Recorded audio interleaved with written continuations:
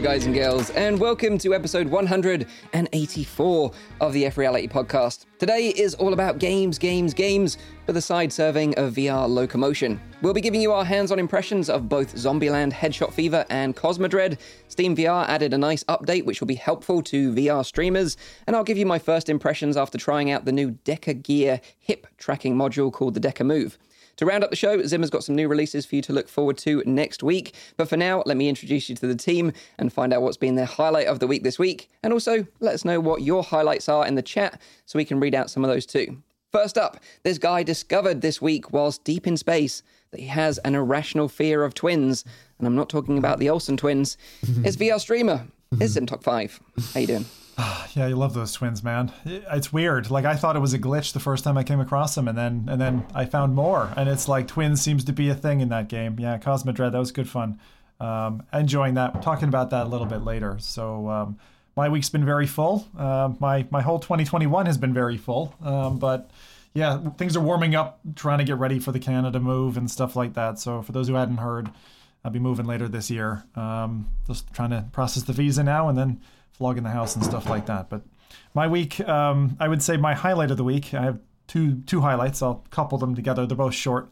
The first one is just enjoying an old game, enjoying Ultra Wings, because I used to play Ultra Wings, probably 3 to 4 years ago. And like, I went back to it and I was like, you know what? I never really took this seriously. I never really tried to beat the game. I just flew around, got to one island. Did you play, you only played the party mode where you have to catch balloons and things like that? Well, so I finally unlocked that. I never got to that before, which I find quite daunting. So basically, in one hand, you're controlling, your plane, whatever aircraft you're using. In your other hand, you've got a gun. And of course, in VR, you've got to properly aim down the sights.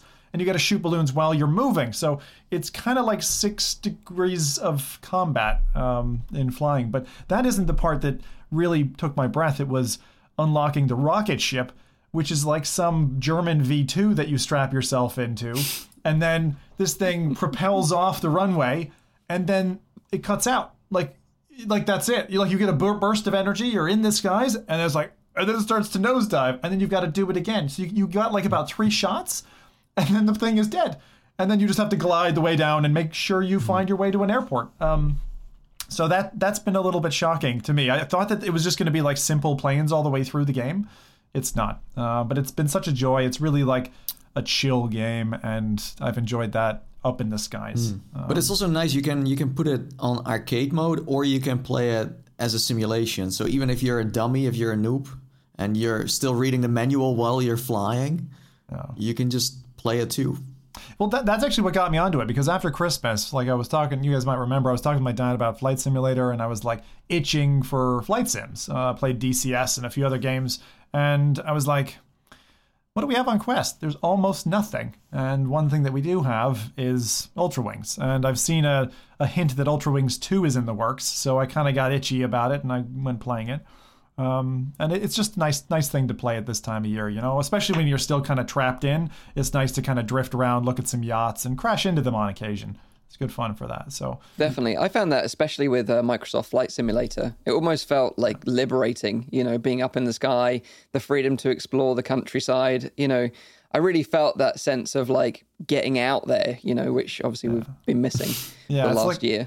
It's like a mental levity that you get from these. Definitely. It's just something about that motion, this like smooth glass-like on rails in the air motion. It's nice. Although you don't get that smooth motion unless you're like got a 3090 on Microsoft Flight Simulator. It's not smooth on any other card, unfortunately. Yeah, absolutely. No, not in that game. Not at all. Yeah. And then the second highlight I'd say is just the other night, I got together with 5 people playing Oceancraft, which I mentioned last week, which is basically a raft survival game where you build a raft, you gather components, and you craft and you build. And it was just really nice. Like we were talking about Oculus Rooms the other podcast 1 or 2 ago, and it was probably the closest experience to that, because you're just hanging out, you're talking, you're kind of sitting around a barbecue, grilling some vegetables, eating them, trying to just keep your health bar up or whatever. But it's just really like low key and chill. And there aren't that many VR games where you can just kind of hang out together. I mean, even Rec Room and VR Chat are not chill games generally, right? opposite energy. Although Serpo's saying that it wasn't so chill for him, he said that you left him to die on a raft. What? I might have done that. Yeah. Only realizing now. So this is the real Zim. He's getting exposed. Well, the more people are in danger around him, he's more chill. Will you also do this to this show, when it's on fire? Are you going to leave first? That's what happened at the end of the show last week. Yeah. Oh, yeah. Exactly. He was super chill. Everything else was on fire. That's right, yeah. But that's how you know who's to blame, you see. True. Yeah. Those are my highlights, yeah. Nice. Good highlights. Also, where can we get the raft game from? So this is applab.games. You can get it. And it's about, so Oceancraft is, I'm trying to remember the price. It was around about a tenner, maybe £6, I think, or about $10. Yeah.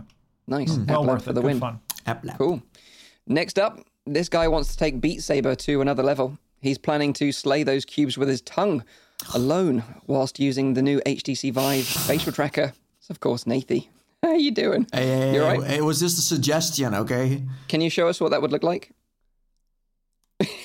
Like that, right? I mean, it's amazing. Pretty simple. Just go up, down, left, right. That's it. It's funny because when you posted that tweet, there was a guy called Jimster71, shout out to you, who tweeted they should rename the game Beat Slobber. Beat Slobber. Yeah. If any devs out there can make it happen, please. I want to see this video. I do want to see some silly, mods for this facial tracker. No, imagine this would be an official DLC for only the people who bought, Wouldn't you be worried about, I don't know what it's called, but that little tendon that connects your tongue? Oh. Like, wouldn't you worried about snapping that? I remember a dude in my high school snapping that, like, first makeout session or whatever. It was apparently very painful. I don't know what it's called, but, I think... Imagine going to the hospital trying to explain that one as well. During a make-out session? Yeah, a little too aggressive. How? Yeah. Yeah, don't do that. Yeah. Don't do that. Well, So what about, other than dreaming of playing Beat Saber with your tongue, what else have you been up to this week? I finally got to play on my PlayStation 5. And it was freaking fantastic. It was next level for sure, really. I played Astro's Playroom, right? Mm-hmm. That's the name. For some reason, I always think that I'm talking about that older game on the PlayStation VR, where there were also these Astro bots and you had like a couch game going on. Playroom. Yes. Playroom. Yes. Also, Playroom, so that's why it sounds so similar. Well, Mike already warned me for the fact it was going to blow my mind, and I wasn't, like, I was in the menu, and I already put my brain next to me on the couch, because, my God, the fact that these controllers can simulate everything and let you feel everything from glass to metal and sand and grass and things like that, it really works. It's not a gimmick. It's adding something to the experience, because after I played Astro's Playroom and I was like, oh, hey, this is amazing, let's download all these games. Then like half of them didn't even work with the controller, and you instantly miss it. After playing an hour with them, you're like, oh, well, boring, this game doesn't have it. Like, it kind of killed my excitement for some of the like AAA games that just don't support it yet. So I do hope developers are going to make that thing. But the controller, simulates all these different like materials and also physics. And next to that, like the adaptive triggers, because we're not even talking about that yet. This is just the haptics, right? But that part was also like great, where you had to, I don't know, like they should make Astrobot 2, basically. That's what I'm going to say now. Yeah, but you get a crossbow. So the freaking little robot has a crossbow, a bow and arrow to be more precise. And you have to use the adaptive triggers to like aim, and you can like it's way easier and also harder at the same time to aim at your targets. It's more realistic, but also makes you more accurate in ways. So then I'm like, I want to play Horizon Zero Dawn with that. I want to play this. I want to play that. So can you explain that a bit better? Like I don't understand. How does the sense, like the tactile part of the controller, make it more difficult or easier? So it's basically what it does. It's like pushing your trigger a little bit in. It's like adding force to it, so you can't completely push it in. Well, you can, but you have to try real hard to do it. So like the tension on the trigger adapts to different mechanics in game. So so I get that, but like when you're aiming, why are you because you feel depressing it the because trigger? you That's what I feel the mean. string. You feel the string that you're pulling. When he's pulling the bow back, you can right. feel the tension in the bow when you pull it with the trigger. You can feel exactly where it is. So if it's somewhere in the middle or something like at the end of like you pulling it to the max. So it's more accurate. Gives you more like info on the gaming side. So it's like the lab archery experience plus. It's like the next version of that. Because I remember feeling that and being like really impressed. But this is and this is just a gamepad. And in the intro, the controller is also completely tracked, so you can turn it around and stuff and inspect it. But this makes me excited, and that's weird to say in 2021 that I'm excited for more seated experiences with this gamepad in VR, like we had with Static and a few others, Astrobot as well. It's also a seated experience. So it's weird where, on the PC side and also the Oculus Quest, we seem to be more moving into standing experiences, room scale, etc. Well, this is like a subgenre on its own that I want more of. So, yeah. But if we get all that tech in the new motion controllers, then we can have the best of both, right? Yes. Yes. But it's, as you said, it's a huge tease. There are like hints to different games from PlayStation, also VR ones like the Shark demo, Beat Saber, and a few others. It's just like it was like bullying me in some way, saying like, haha, you can't have this. But it's so nostalgic because while you play this, you dive into your PlayStation. So they just pretty much tell you like, this is the CPU, you can dive in there. The music is fun. And you find like things from the past, like the PlayStation 1, PlayStation 2, but also the aim controller, the adapter for the PlayStation VR. Dude, like when I found that, I was like, it just brought back so many like fun games that I played, I was like, I would connect this at any time and play more. So yeah, Astro's Playroom, even for someone who is just playing it on a pancake screen, but is a VR enthusiast, it's a blast, man. It's really fun. Awesome. It's so good. And like talking about the adaptive triggers, like it really does add something to the experience. And I've been jumping back into like Call of Duty. Like I used to be into it a lot back in the day, like multiplayer and zombies. Getting back into it with Cold War just recently. And what I find is after you play for like 2 hours, your like fingers are developing muscles you never knew they had because you're getting that resistance on the triggers on both of them. It's really, really cool. So, really cool. Out of curiosity, just to clarify, so are there any VR experiences which have been upgraded to use the controllers right now? No, it doesn't work. No, you can't. You can't use the controller, this controller on the PlayStation VR 2 or PlayStation VR. Sorry, VR Sadly period. not. Yeah. Mm-hmm. Yeah. Soon. Yeah. Very exciting stuff though. Very cool. Astro's Playroom. Definitely check it out. It's free as well if you buy a PS5. Yeah, it's free. Yeah. Amazing. So next up, this guy has finally earned the Medal of Honor. Having spent so much time behind enemy lines, he can now speak fluent German. It's the one and only Rowdy VR. How you doing, dude? You all right? Yeah, I'm doing great. And the reason why it took me so long to finish this game is because I first took a 2-month course speaking German in order to really get like the full experience, of course, before even starting. So that's commitment. Yeah. That's commitment, right? I only didn't know that they spoke German in like this kind of like just English with like a special kind of accent for the majority of the game. But yeah, no, I mean, that's definitely my highlight, finishing that game. I said I would get back to it and give my impressions on it. And I have to agree that, the first part of the game is definitely the strongest part. I do think that the story, it doesn't really pick up. It feels a bit bland. The characters are annoying, especially the dude that looks like Harry Potter. Holy crap, that one is so Ollie. Yeah. Ollie, yeah. Man, like I shot that guy so often in the face, hoping he would never return, but he always came back. And then also, I don't know why, but I felt sometimes a little bit like I was the little kid with special needs that they brought onto the mission as well. Because, first off, like all the characters are so bloody tall in that game. Like they're like 2 hats taller than me, and I don't know if that's some kind of setting that they don't have my height right, or you guys experience that as well. But like in the beginning, it didn't notice me that much, but then afterwards, when you start meeting more and more of the characters, like almost every single one was like a freaking giant every time. I don't know why that was happening.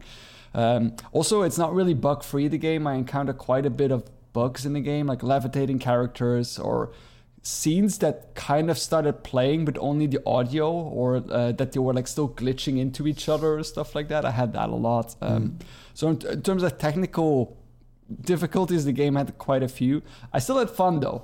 I still find it a fun game. I had a good time finishing it. I wish for certain things that they kind of took like a different approach.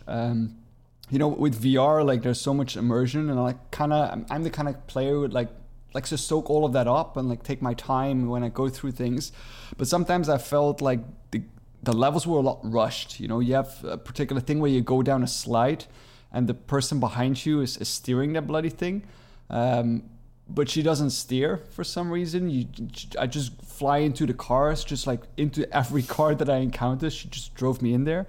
Don't really know why, but I kind of felt like those kind of things were a bit like unnecessary. I preferred that they would have taken more like the realistic take, like they were portraying this in the videos as well.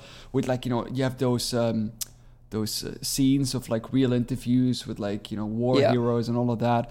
And that feels like a very different tone from the game, which is like kind of humorous. Yeah, it's and comedy. The Nazis are really dumb in this game. Like they're incredibly stupid, that AI. Like I literally could go in with that carbine rifle and just like shoot everyone. It's weird, right? Like some missions even getting shot. are extremely serious, and you're like, whoa, okay, this is intense, and you can even decide to skip them. But there are also moments where you're like, wait, is this? It feels like a total different title. But what I'm wondering is, did you find any more Goebbels?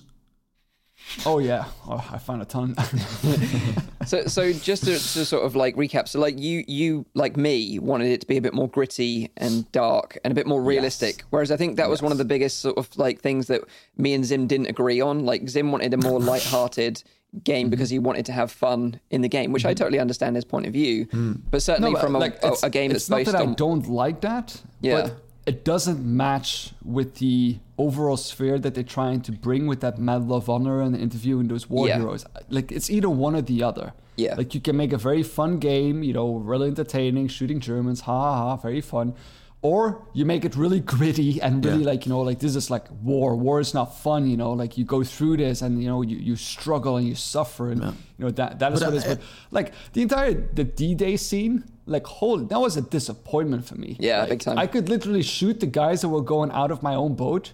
Didn't get punished for that. Just shot everyone. They were running towards the beach. Just shot them. Yeah, the best. The best part about that mission is that you sit in this boat. You're ready to fight. So you grab your gun. You're like ready to go. But then it puts it back into your holster the moment the doors open. So you're like, oh, where did my gun go? You're screwed. I would be dead in the real world. When that would happen. But like and they go ahead, Mike. I was going to say just like dragging the explosives in the raft and then putting them on the the things you could do on D-Day. That's the thing you do. I'm sometimes throughout the game, especially towards like when the missions became a bit repetitive, and I felt sometimes a little bit like a delivery boy. You go over there and pick that up, and then come back here and give that here, and then if you find Nazis, kill them. And that was it. It feels like, I don't know, like they put a lot of emphasis on the story. And I liked the beginning. I liked how it took off. And, it set the scene. And, it was much more a slower experience because, you get those large planes and you walk through that hangar. And I was expecting more of that to happen. But towards the ending, I just ran through the levels. And if I saw a German, then he was gone. Even my own allies, I had to restart so often because, one of my stupid allies opens the door and comes running out, and I just shoot them. They go all over the place. Another German. Like the AI, we don't play with Rowdy very often. Shooting allies. Seriously, if you just stand there and let the AIs fight it out, it's super funny because they're all over the place. They're trying to aim. But but it's funny, talking about Medal of Honor, I saw a tweet, I can't remember who tweeted it out this week, but someone mentioned that this game cost $40 million to freaking make. hell. I'm not surprised though. If you look at all the stuff that all the video shoots, all the plane flights they had to make to various locations and the assets in the game, true. I'm not surprised. And it's been years, dude. The first videos we saw of this game was with the Rift CV1 of all headsets. So true. It's been ages. But looking it doesn't play like that, like a 45 million game. No, it could have been. You know what else? Even though I played this game, it's I definitely committed war crimes. While playing this, I did so many things you shouldn't have done. But nobody seems to care. They just go you're doing a good job. Victory every time. Victory and really and. another thing that I found really strange was I couldn't speak in the game, of course. You had no voice. Yeah. But then I'm fine with that. But then I have to give like gestures in order to, do you agree to take on this mission? Give me a thumbs up. And I was just like, are you serious? Okay, then you give a thumbs up and okay, now go and kill some Nazis. And I'm like, but I don't remember any of the other Call of Duty or Medal of Honors that I played that were like a comedy adventure. I think they were all super serious. This is like the first where they're kind of joking around, right? No, the first Medal of Honor Allied Assault was like quite. It had a similar look to it. Fine. You know what I mean? And it was more of a fun experience. What happened was when they went later on to a different perspective from Medal of Honor. I think it was after the first 2 games, and then the third and subsequent games were very different tone. And I think there was definitely a place for that. I suppose for me going in, like I agree with a lot of what you're saying. So for example, the beach scene, absolute low part of the entire game. It's so disappointing. And it should have been the highlight, right? I think the thing is, it shouldn't have been the low spot. That's where I stand on it. Like I think it's a little bit cliched at this stage to make D-Day beach setting the thing that you want to go and do, because every World War II game has done that. And I liked what they did with the variety in this game. And for me, it was just, if you're looking for an arcadey FPS shooter that's high intensity and just, you can go right through it, you're not playing for the story. You're not. The characters are fine. That's a bit of shame. That's a bit of a shame for me, at least. But I mean, you're a story guy, though. So I think exactly. Yeah. The highlight of it for me was definitely the giant gun. How is it called? Eartha or something like that. Oh, that thing. Fired that. Yeah. I found that amazing. Where it also it shoots and your ears completely blow up for a moment. Oh, I know. It's like an iconic gun. If you know it from World War II stories and stuff, and you see it in real, and then to get to Klein is amazing. And I wish that they would have done more of those kind of things throughout the game, when you have these kind of like iconic kind of things or scenic environments, and they do it. Don't get me wrong; they do it in certain parts. They do it with the plane hangar. I think they do it near the ending. They do it in the beginning a little bit. They have like certain scenes where they do that. But I wish the emphasis was a bit more on it. I think they could have a fun game. They could have made this game shorter and more focused on other parts of it to make it better. I think it drags on for too long because, as you said, it becomes a little bit of a wave-based kind of World War II shooter with just shooting. But did you play the multiplayer as well or not? No, I haven't tried it yet. Well, that's the thing. Like, if people are watching and you're like, I don't know about this, the multiplayer, you won't be able, man. Because there won't be anyone to play with. It. Yeah, okay. Really. I mean, if you want to have a bash sometime, hit me up. Sucks, man. It is a pretty game. It's gorgeous. I think where they failed on this game in particular, right, is QA and editing. Like, to touch on Nathan's point there, I do think that the 14 hours that I put into it, like, it feels like a lot of content, but also the quality of that content and things that they could have cut. I agree with Rowdy. There are places where you start to feel it goes long in the tooth or repetitive. Like what Mike said earlier, that it was costing like around 45 million. It blows my mind because Oculus didn't advertise it at all. It's like an expensive investment that doesn't go anywhere in the end, I think they were just cutting their losses, weren't they? And just thinking, well, we're just going to focus on the Quest, which is bringing the money in. Yeah, true. Yeah. But nice. I'm glad you finally got to finish it anyway, Rowdy. Congratulations. Well, the medal on you. Congratulations on your Medal of Honor. Now. Deutsch. My favorite line in that game when what the AI says, like, ich habe keine Money mehr.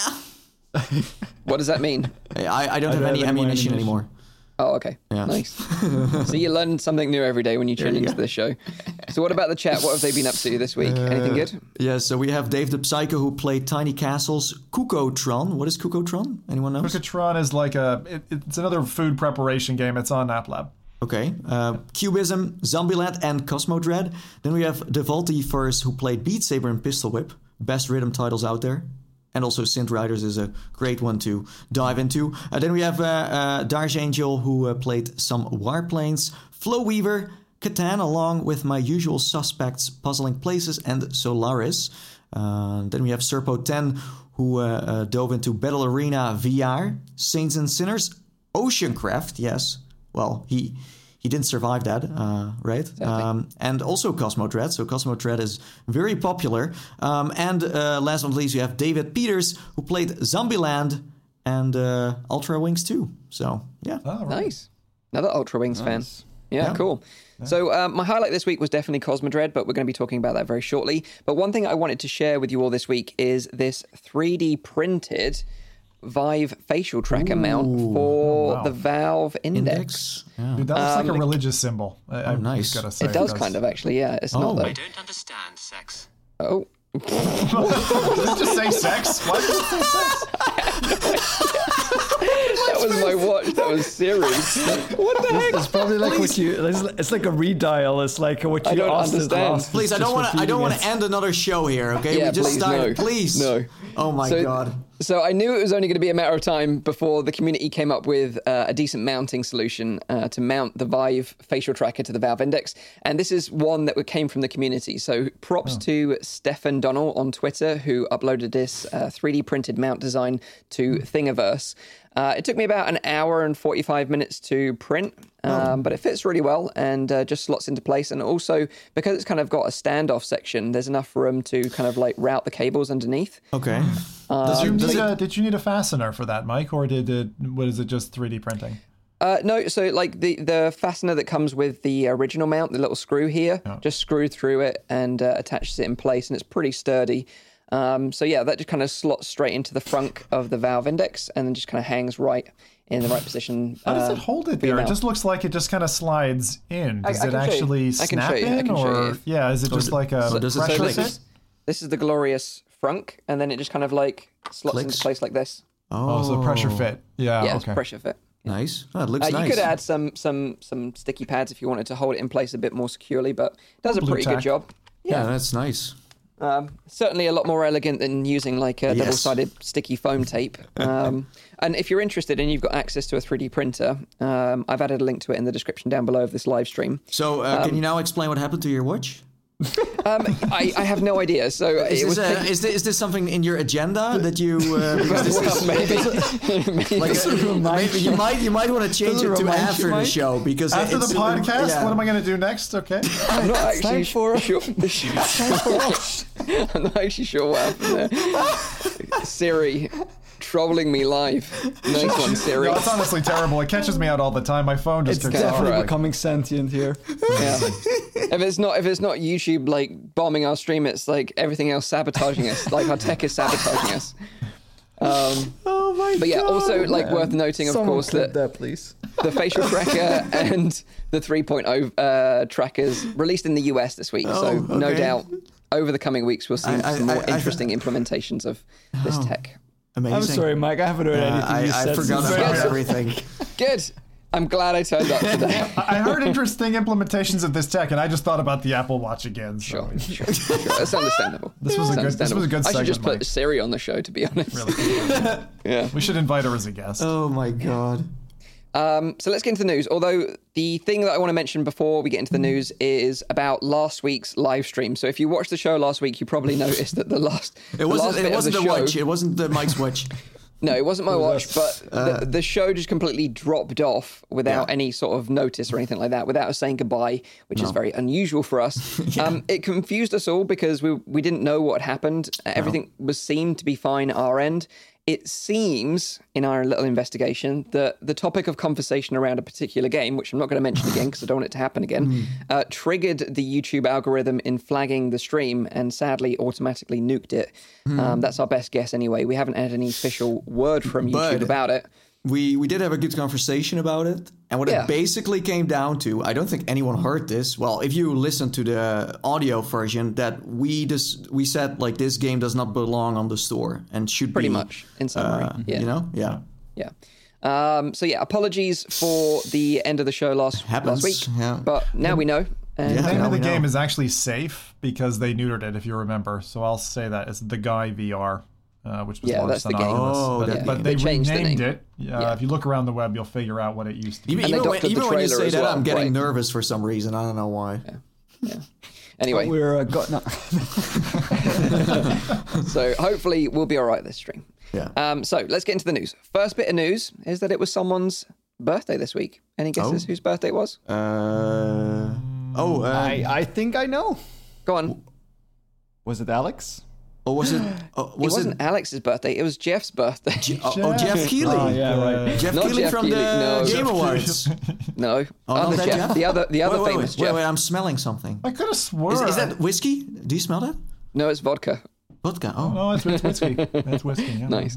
Yeah. So, of course, it was Jeff's birthday, obviously, to celebrate the 1 year anniversary of Half-Life Alyx releasing, which released 1 year ago on the 23rd of March. And to celebrate the 1 year anniversary, Valve are currently dropping the price of the game. So it's 40% off on Steam right now until the 31st of March, meaning that you can pick up the game for £27.87 or $35.99 in US dollars. Okay, that's not bad. Boys. And Yeah, you're still pretty getting great. it with the Valve Index as well when you buy it? Ooh, good question. I'm not actually sure if they're still doing that Was promotion it just or not. a pre-order bonus? I think it was. I think that was Possibly. a timed bonus. Yeah, I think Yeah. it was. Yeah. Because remember, it was also if you had bought the controllers. So right now, if you just bought the controllers, if anyone's bought the controllers to pair, for example, with the Vive, they'd be able to tell us. I don't know how many people are Yeah. picking up controllers just to pair with the Vive in these days, but There's still, when you look at the monthly revenue for Steam as a platform, the Valve Index bundle is always ranking pretty high, so it is still selling really well, which is great to But see. it's also because it's a high price. So if one person buys it, agreed. Yeah, true. passes. I'm not saying that it's not, but yeah. I'm curious now. Does that mean Valve's going to roll it into the Valve Complete collection? Because I used to pick that up, and it was amazing because you get all of Valve's games. But I doubt it's in there yet. Imagine that, like box. a Valve bundle of hardware in the future. That would be hilarious. Yeah. Some like full body suit with the Index and But something else. the thing is, like a lot of games that you play and then play a year later, they're already dated. But this one is so good that if you play it now, it still feels like a brand new game. And for a lot of people, it never launched a year ago because it like launched right in the pandemic. You know, right before, beginning, right yeah. after the pandemic started. Yeah. I remember vividly, like, PD jumping in my stream and saying that we're heading into lockdown in the UK, and that was the day that we found out. That was Alex launch day. But the funny thing is, like, I jumped into Alyx this week. This is a little tease as to what I've been working on this last week. And I played Alyx with a Retina human eye resolution headset. It was insane. And honestly, it kind of, like, changed the game for me in a little way, because when I was going through it, I was just checking out all this amazing detail in the environments, and the detail is incredible in this game, and that's something that you probably take for granted when you just kind of blitz through it. But when you stop, like, there's newspapers that I could clearly read. I could read all the ingredients on the back of the beer can. What resolution is that? Because human eye resolution, that's not really a thing. Well, I don't want to give anything away. I will talk about it more on next week's show. I have talked about it before on previous Not even the shows. resolution? No, I don't want to give anything away because it might give it will probably let you know what headset it is. But we if I don't give have too much anything to info. talk about this show, so can you please say something?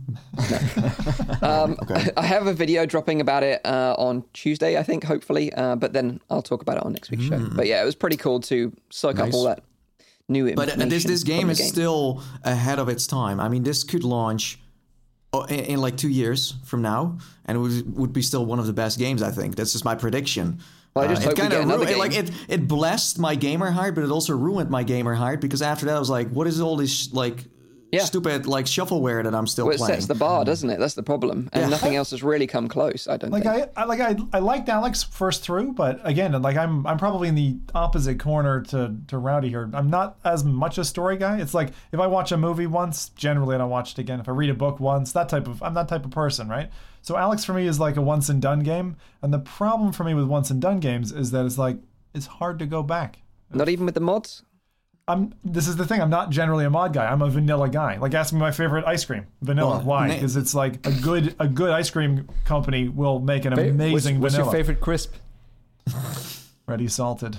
Oh, dude, get out! Wow. Get out! I think next to the achievements, there isn't much replayability in the single player. To be honest, I mean, it is nice to. Yeah, well, that's what I'm saying. Achievements and also hunting down some of the Easter eggs. But besides that, yeah, it's not like there is much else going on. The one thing that did draw me back, and this seems really, really shallow, or maybe glass half full, but it was the water physics that they added to the game. The water physics, the bottle physics. You know, I thought that was really neat. Yeah, that's nice. So Yeah, it's a super nice game. It's so funny because it was such a bizarre patch to come out, but a lot of people appreciated that. Since then, we haven't really heard much from the game, right? Nothing big that got released. But I mean, the engine is doing really well. I mean, people are building all kinds of stuff. We also spoke about it last week, with BioShock and so many other things that are just, popping up. So it's amazing we have the mods, so you stay entertained. You're not just buying the game, but you're also buying all the extras. Yeah. Actually, the horror stuff, I think, Mike, you recommended a horror game that was about 30, 45 minutes long, something like that. That was a mod to Half-Life Alyx. And also, sadly, it's Bradley's stuff that he put out. So those kinds of campaigns, I appreciate those. I just never end up finding the time to do them either. I don't know why. It's just like, even Skyrim, and you guys know how much I love Skyrim, it took me like 4 years to even touch a mod with that game. So it is what it is. Someone actually mentioned that they added dev commentary as well. So it'd be cool to play through it again with the dev commentary. That is incredible. Like I did that with Left 4 Dead back in the day, and the way they do that is just amazing. The one thing I heard about the dev commentary is that because of, again, the pandemic and the timing of it, the audio quality is haphazard throughout, which is unfortunate because they normally just nail that. Yeah, I also love Russell in that game. Like he adds the comic relief to like the tension and the stress of the game. Where it's creepy, And, like 1 minute you're like getting hunted down by a head crab, and then he's talking about like the construction of a BLT and like the different ingredients involved, and like Alex has never tried one before. I mean the fact that he's watching with you through the camera that you're wearing is giving you it's easier to play because it is like straight up creepy, man. It's like terrifying. There are certain like levels I never go back to. Alone, right? You never feel really alone in that game, right? You have like something or someone there are a few moments, and those are extra terrifying because of that. So they really play around with your feelings. The emotional weight, I agree with you on that. But it's funny because I think if you blend a comedian into a game very well as you do, he's a famous Australian comedian or New Zealander. Is he Kiwi or is Aussie? Ooh, I'm not sure. I could be causing a world war here, but the stream's about to cut right now. I just think that when you do that and you do that successfully, irrespective of the genre of game, it really helps it, because one of the things I've learned in life is like comedy really wins. It tends to win over many other things. People are saying he's Kiwi. He's a Kiwi. Okay, good. Yeah. So I'm glad I checked, because that's like the Canada-US thing. Like, the little brother does not like the big brother. We almost got cancelled there. Almost. We pulled it back, guys. But isn't it insane that a year later, we haven't seen that many other titles similar to Half-Life Alyx launch? You mean like cloning it? Valve like copying it? Well, on that level, where it's like a big budget AAA. I think what Valve shows like time and time again is that how great of a writer team that they have, for pretty much every game that they have out there, and how much value there is in having a good writer team for a game. You can make it visually astonishing like Medal of Honor did, but if you don't have good writers who know how to tell a story, then it will just be pretty to look at, but not fun to play. Yeah. Well, so that is Half-Life Alyx. Came out a year ago this week. We're getting old. You can now get it 40% off. So if you haven't played it already, go and do it. Imagine what are you if you doing? haven't played it yet. Maybe wait until the end of the stream and then go play it. Can someone please say in chat if you haven't played Alyx yet? I'm curious. Yeah, I'd love to know why and what you've been doing with your life for the last year. So now let's get into our discussion about Cosmodread. This is a game that came out this week. Zim and I have been playing it a lot. We've both been playing it a lot. Every time I turn on Zim's stream, he's playing it, and when I'm not watching him play it, I'm playing it myself. Wait. So if you are playing it, Mike, does it mean that it's not that scary? I would say, because usually you're like, oh no. No, I like scary games. Oh, you don't like scary games? No, I don't. We're the ones who don't like them. Yeah. These guys. Yeah. Oh, okay. Yeah. So let's separate the men from the boys here a little bit, and let the big men talk about this game. We're gonna do it that way. All right, that's fine. So Zim, obviously, being a big fan of this developer because he's the developer behind Dreadhalls, one of your favorite games. Is that fair to say? Yeah. How did you feel about Cosmodread, having played it a fair amount this week? I mean, it's funny because when you have a single developer and they create a piece of game artwork like Dreadhalls, and then they create another one, right? You do tend to see some commonalities that come across, right? Mm-hmm. So, like, there's some baddies in this that react almost exactly like the Dreadhalls equivalent. And again, I don't want to spoil this for anybody who hasn't picked it up yet or whatever, so I'm not going to go into too much detail. But definitely, if you've played Dreadhalls, there are certain aspects that you'll see they've kind of changed the flavor of and represented them in a different light. What I feel is, though, I would like to congratulate White Door Games on making a game that does feel like a different game. This is not just Dreadhalls in space. Mm-hmm. It is a different game, and it is like the difference between, I would say, let's say, Sugar and wow, maple syrup. Flour. Right? The reason I'm saying that, Dreadhalls is like a game that typically runs between, on the random mode, not just the single player, which is kind of rubbish. The random mode, where everything's procedural, 7 to 15 minutes. That's about its average run length. It's short. It's scary. There's a lot of adrenaline comes in.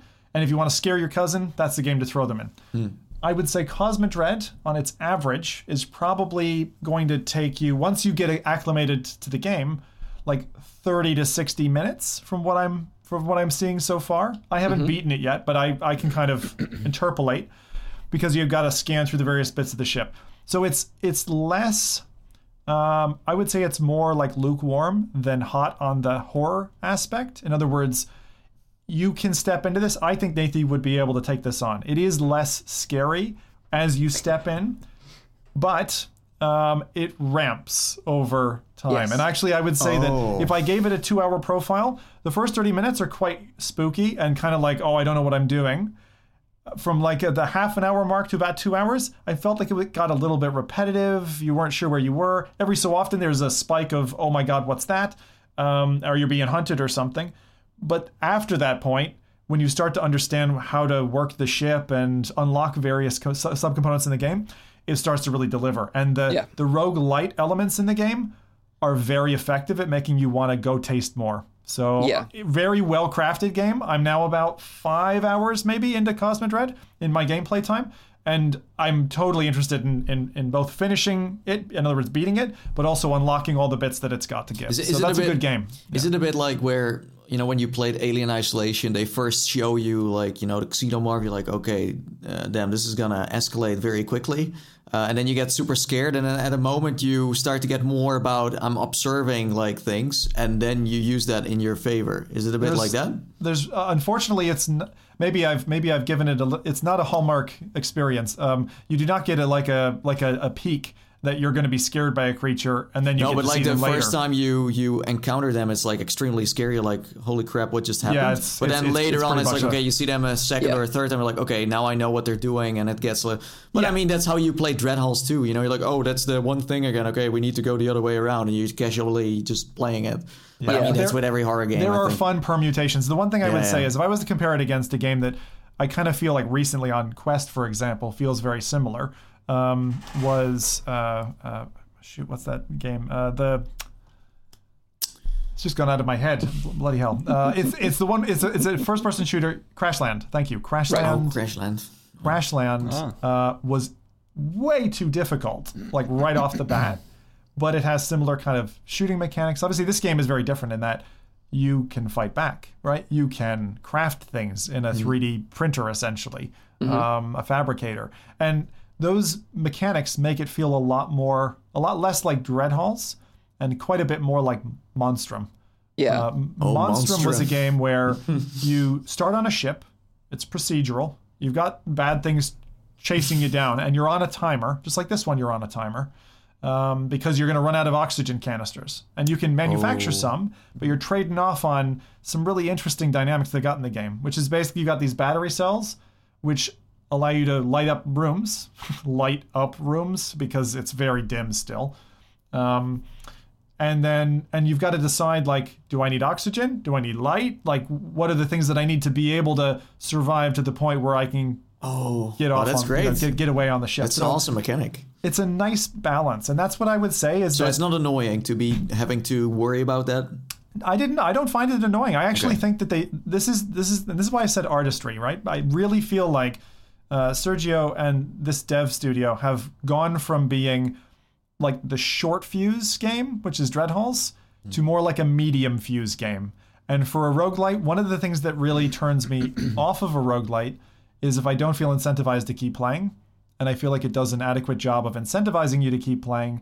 And the scope of it has changed quite a bit. So, for example, you've got a map on your wrist, and in Dreadhalls you had a paper map. The paper map in Dreadhalls would show you everything except for there'd be Fog of War. In this one, you can only see like a small arrangement. So you can get lost on the ship and you kind of have to learn it as you go and remember where you are in the labyrinth that is spawned procedurally. So it's quite an interesting game. Mike, I'm really curious. I've been talking for like 10 minutes here now. What are your thoughts on the game? So you know when you really like a game when you go to bed and you're thinking about it. Like that's a good sign of a game that's like completely hooked you, and that's totally is what happened with this game, Cosmodread. Like, so I started playing it, and then I got early access to it. So thank you to the dev for reaching out and giving me early access. And then I was just playing it and playing it and playing it, dying over and over and again, but learning each time something new. And you get different weapons. So sometimes you'll start with a crossbow. Sometimes you'll start with a lightning gun. Sometimes you'll start with a pistol. Pistol is the best, by the way, in my experience so far. Yeah. And then you're searching the ship for different colored keys to unlock different doors. You have to get the ship's navigational system up and running, then other parts of the ship to eventually sort of finish the game. And I got very, very far. And I think this is what you sort of touched on there, is like the tension that starts building. At the beginning, you kind of feel a bit like safe within the first 30 minutes, but then it becomes very risk-reward sort of strategy. It's like, I've got to get these cells to the warp drive to power it on, but I can't do two things at once, and there's going to be some monsters in the way. And then like it also throws surprises your way. So when you start to think, oh, this is getting predictable, it will throw you a curveball and you're like, I've never seen this before. Like you walk into a room and then electricity will just spark off the ceiling, and that can potentially kill you. Whereas you could take out the power cell and then that won't happen, or there'll be a steam vent, or there'll be a fire vent that will just shoot fire out and kill you. Because that's what I saw from the trailer compared to like Dreadhalls. It's a bit more Indiana Jones-like with traps and stuff that you also have to watch out for now instead of like, just things that spawn in. It's like the Hunger Games in space. That's what there's things out there just trying to kill you constantly. But there are things that you can craft. You've got to look for blueprints, which then you can use to unlock different items from the fabricator, like a 3D printer. So you gather resources, chuck them all on the 3D printer and print something. I've only locked like maybe a handful of stuff right now. Nothing's particularly useful yet, but there's like 40 odd things you can unlock blueprint wise. There's also audio logs that you can get a bit of a context to the story and why you're there and what happened to the ship before you arrived, which is really nice. I like that. It's well super done. Nice. Yeah. And like Zim said, each run, even if you do die, you unlock modifiers, so you can change the way the game plays the next time you jump in, which then adds even more replayability to the game, even if you finish it. So you could say, okay, now I want to go back with less health, but I can run faster. Or, I've got more inventory slots or less inventory slots, or some of the monsters are replaced by crawlers, for example, that freaking jump all over the place. Have you done that? That is amazing. That is so horrible.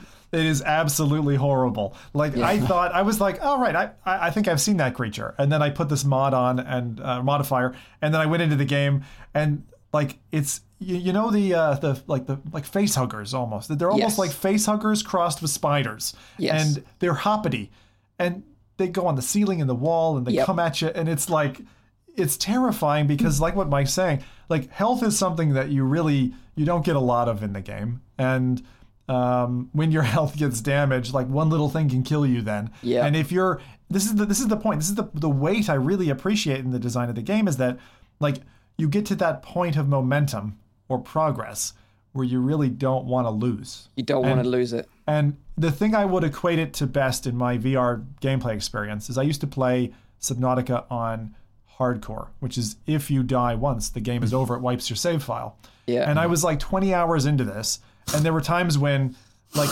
you'd almost run out of oxygen, and you were like going to the surface, or something would blow up in your face and you almost die, and you really felt like you were, your heart's beating, everything's going, and that adrenaline run is amazing. So that's what is carrying me back to the game, is that the initial part is like setup, and that first 30 minutes is kind of rudimentary, but it's still interesting.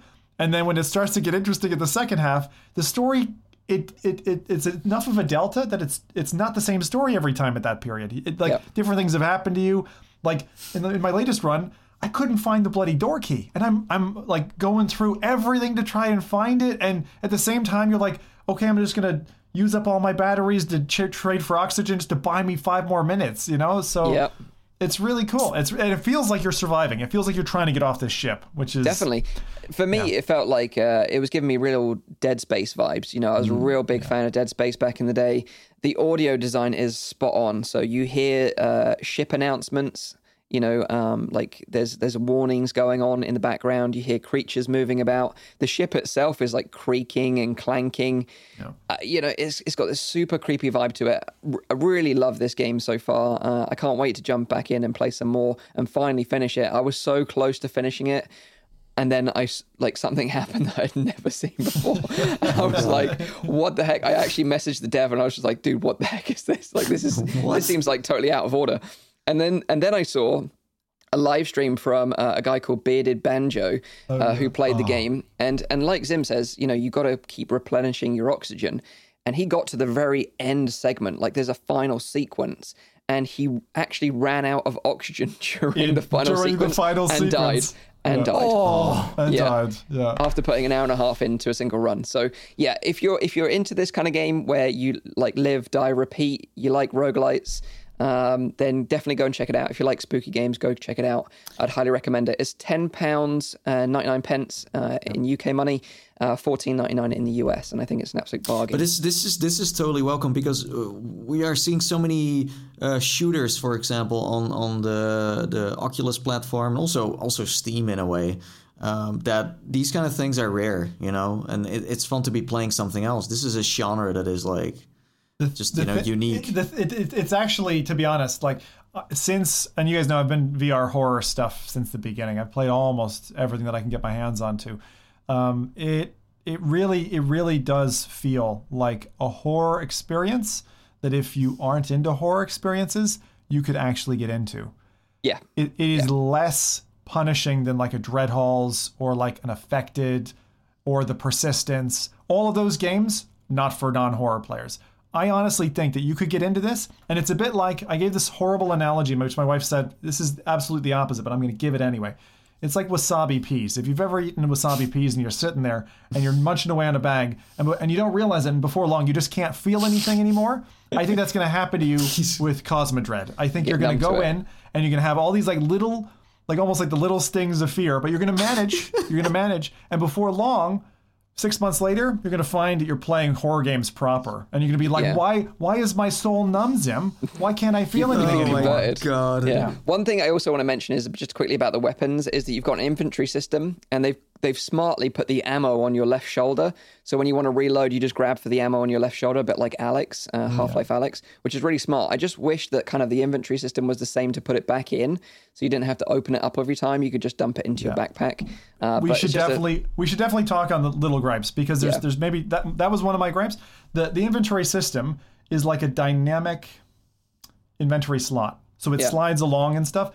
If it had been fixed, it would be far easier to put things in and out of your bag. I get it looks sexy, but it doesn't work great. And then the other thing is, like, particularly on PC, I don't know if this is the same on Quest. I've played both, but I've noticed that as you're trying to grab something and put it into your inventory, if you touch the side of an object while it's in your hand, it'll knock it out of your hand and drop it to the floor. It does that, And it's very frustrating. And like the point that you mentioned, I can grab ammo, but you can't put ammo into your pouch. And it's actually a standard now in VR to be able to stick into your pouch, and like especially when you've got things coming at you, enemies and that, it would make sense. The other thing that I have is just audio. So audio design is good. It was good in Dreadhalls as well, and the kind of stuff that creaks and groans or shrieks at you and freaks you out a little bit, even when there's nothing there. I think they kind of went a little bit too high on the volume scale there. I don't just mean sheer volume. I mean, you hear a creature very clearly right over your right shoulder, for example, and there is nothing there, and it's illogical. So I think they need to do some editing on that, because in Dreadhalls I thought they did it a lot better, and the environment more spatial. Like you could hear something behind a wall, for example. Here you can hear stuff behind a door, and that's totally fair. But hearing something and then there not being anything there, it's just like playing a knock knock sound effect. A question actually from Sampler 19: Sure. How much of the game is actually being procedurally generated? Just the layout. The layout correctly. Yeah. So I thought you guys said I might be wrong, but that the PC version was more interesting to play than the Quest one. I've been playing on virtual desktop. I use virtual desktop as well. I've actually done what's Quest. Wrong with the... So honestly, when you step from PC to Quest, the Quest build, you're like, oh, I can see everything, right? Yeah, the PC version is bloody dark. It is pitch dark, like it is black. And the fog, the volumetric fog, the like feeling of fog moving is there. The Quest does have fog, which I was surprised about, actually. I don't see that in a lot of titles. But I would say that the brightness level is just the base brightness level, and the Quest build is noticeably more lit. And then, of course, you've got textures and things like that. But to be honest, once you've been playing for like 10 or 15 minutes, the Quest build is a really good parody to PC, from my experience. If you have the choice, just play it on PC. But if you don't, of course, don't worry. You're not going to notice. You're really not going to notice there are still games that you should be playing on your PC VR headset. Man, great game. I'm so happy that we got it. I gave it a buy. Yeah, definitely buy, in my opinion. And for the price as well, I think, the replayability of this game, you'll get a lot of value out of that. So definitely recommend that one. So let's move on then to our second game that we want to talk about this week, and this is Zombieland. So this is one that Nathy and I have played. Nathy's spent significantly more time in the game than I have, but I wanted to jump into it this morning just to sort of check it out. And this is the thing. So when I first saw this game, I saw the trailer. I was just like, oh, God, another zombie game. Do we really need another zombie game on Quest? In VR, we've got Arizona Sunshine, we've got The Walking Dead: Saints and Sinners. And the gameplay that I saw, like the Quest native gameplay that people are captured in videos, again, I thought was very boring looking. I was like, oh, this game looks drab. Like, I'm not going to be interested in this. And then I actually played it, and I was like, this is actually really good. Like, I'm actually having fun with this game. Like, this is the thing. Like, the way they marketed this game, or the way it's been portrayed in videos, I don't think does this game very much justice. And I think as well, like XR Space, I think the company name is, that made this game, developed this game. They originally sort of marketed this game on IGN, like as a kind of like a multiplayer sort of mashup. And with Eurogamer. Yeah, with the Pancake, Yeah, and they kind of showed the trailer, and they did this like kind of like competition between like 4 streamers. Like Project Jamesify was part of it. And the thing is, I think they just marketed this game at completely the wrong audience. Like, why would you target IGN for this, which is predominantly Pancake gamers or Eurogamer or GameSpot? Because those videos got like downvoted to hell on YouTube, and they didn't really spend much time or effort marketing it to the VR market that were actually going to buy the game. But again, I think they could have done a better job in just sort of portraying what this game's strengths are, rather than just showing the visuals and relying on the Zombieland brand, because really, those are the things that don't really do the game particularly much justice. It's the actual gameplay that does. And maybe you can talk about that a little bit more, Nathan, the actual gameplay itself. Yeah, so I agree. Like it doesn't play like a Zombieland game. If you are a fan of the movies, this is not going to be a thrilling Zombieland adventure with a storyline and everything, and also things that are inspired by the movie, like the Twinkies or Bill Murray's house, things like that. Also, the environments you play in are, has nothing to do with the movie. They're just, it's just a good like light gun shooter. Without really the Zombieland IP. I don't think it has much to do with that. There are the characters in there from the movie. They look quite nice, I gotta say, and also the menu is cool. But the moment you step outside of the menu, it's just a nice solid shooter. But it's just that, as you said, they were marketing this as like Zombieland. There's not much Zombieland about this. But the thing that makes this so addicting is the scoring system in combination with you having to speed run. It's not about just, finishing a level. No, you have to do it as fast as possible. And the faster you do this, the more stuff you unlock, because you have this toilet paper that you can collect during your runs. And this is the currency of the game. COVID. Yeah, I know. Yeah, exactly. Yeah, thanks, COVID. And with that, you can upgrade your guns. So the faster you finish these levels, the more upgrades you have, and the more also perks you get. And you can use those in other levels again. So it's a constant loop of replaying levels in a fun and new way. It's like repeating, but it's not getting repetitive. It's like a nicely, like we were talking about Medal of Honor, right? Like this is a nicely timed game. It's not too long, it's not too short, it's not too hard, and it's not too easy. It's just in the middle. So from the gameplay side, I think they did an amazing job, but just the visuals are just ugly. Like it's just not a pretty game at all. It's like you just step back into the PlayStation 2 or something, you know? I saw the trailer and I was like, dear God, there's so much HUD. Like, like there's so much stuff flying around. Yeah, you can't turn it off. You can't turn it off. That already really ticked me off. And also I get it. It's like it's just not a game for me, I think. Like the being fixed in place and then hopping between different points and then shooting stuff. It doesn't really appetize me that much. Like it felt like what I was watching was like Time Crisis, but then with zombies. Yeah, it's a pretty good analogy. It's pretty good analogy because that's pretty much exactly what it is. It's an arcade shooter where the emphasis is getting on the leaderboard. You know, like once you've gone through the single player levels, you then join part of what they call the Invitational, which is the online leaderboard aspect of the game. And the idea is to keep running through the levels to get the best score and rank on the leaderboards. And if you're not like a competitive person or a competitive player that really is driven by competition like that, then maybe you might want to give this a swerve because it doesn't really have that much else going for it. Is this game very is there a campaign to play through? No, it's not a campaign. There is not really. Yeah, well, I mean, technically there is. Is it just levels and it's arcade shooter? Yeah. But do you unlock the levels as you go? Yeah, or is it you unlock the levels and you unlock levels, and perks, toilet paper. Also you have achievements too that you can unlock, and you also have a shooting range. Those are, well, in my opinion, not that interesting, but they are there. So if you want to spend some more time in the game, then. But I would just say, from.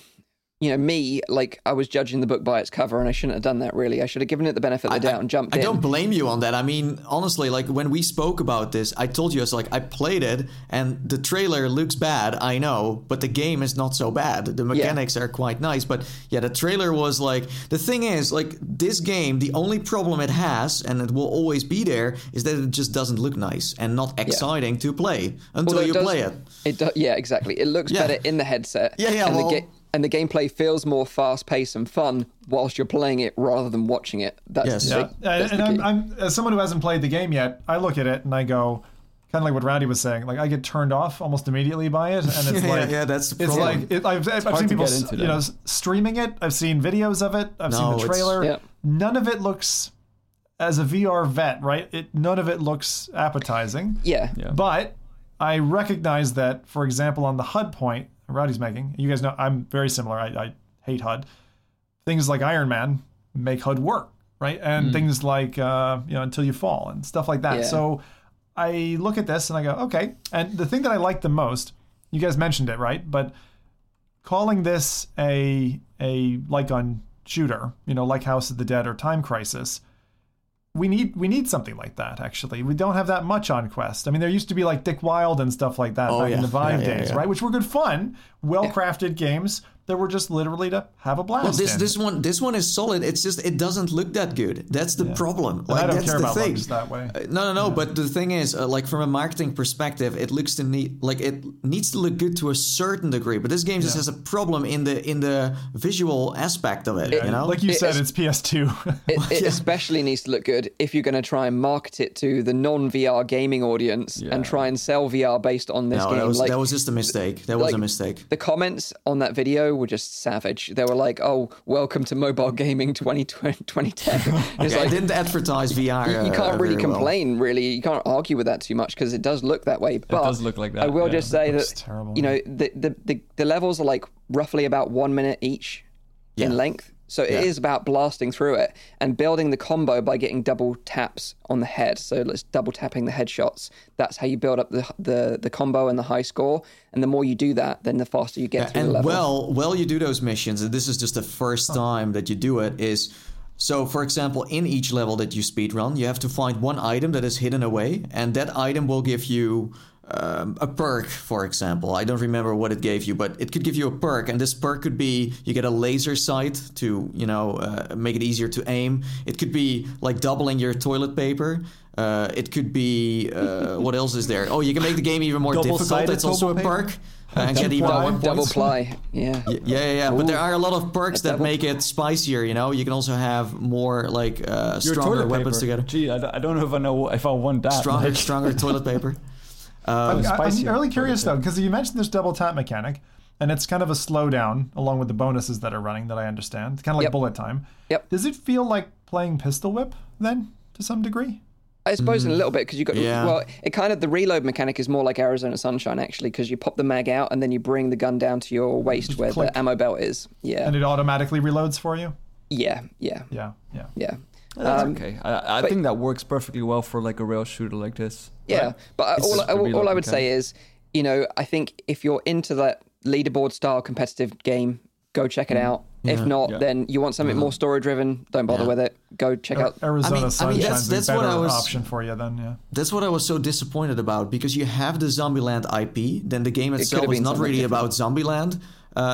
Like, I'm sure they had to pay a lot of money to get this IP, right?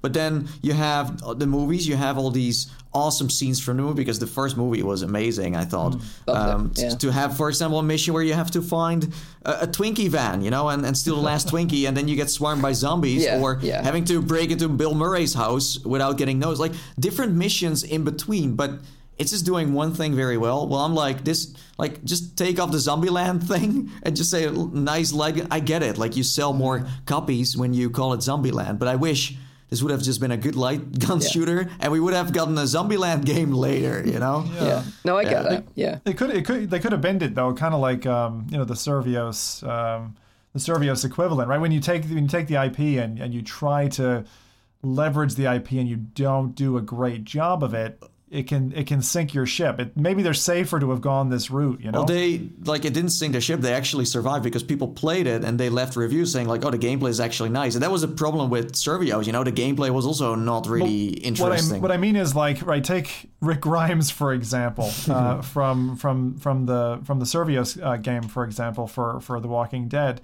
In Onslaught, like, they took the IP and some of it they did it justice and some of it they really butchered it.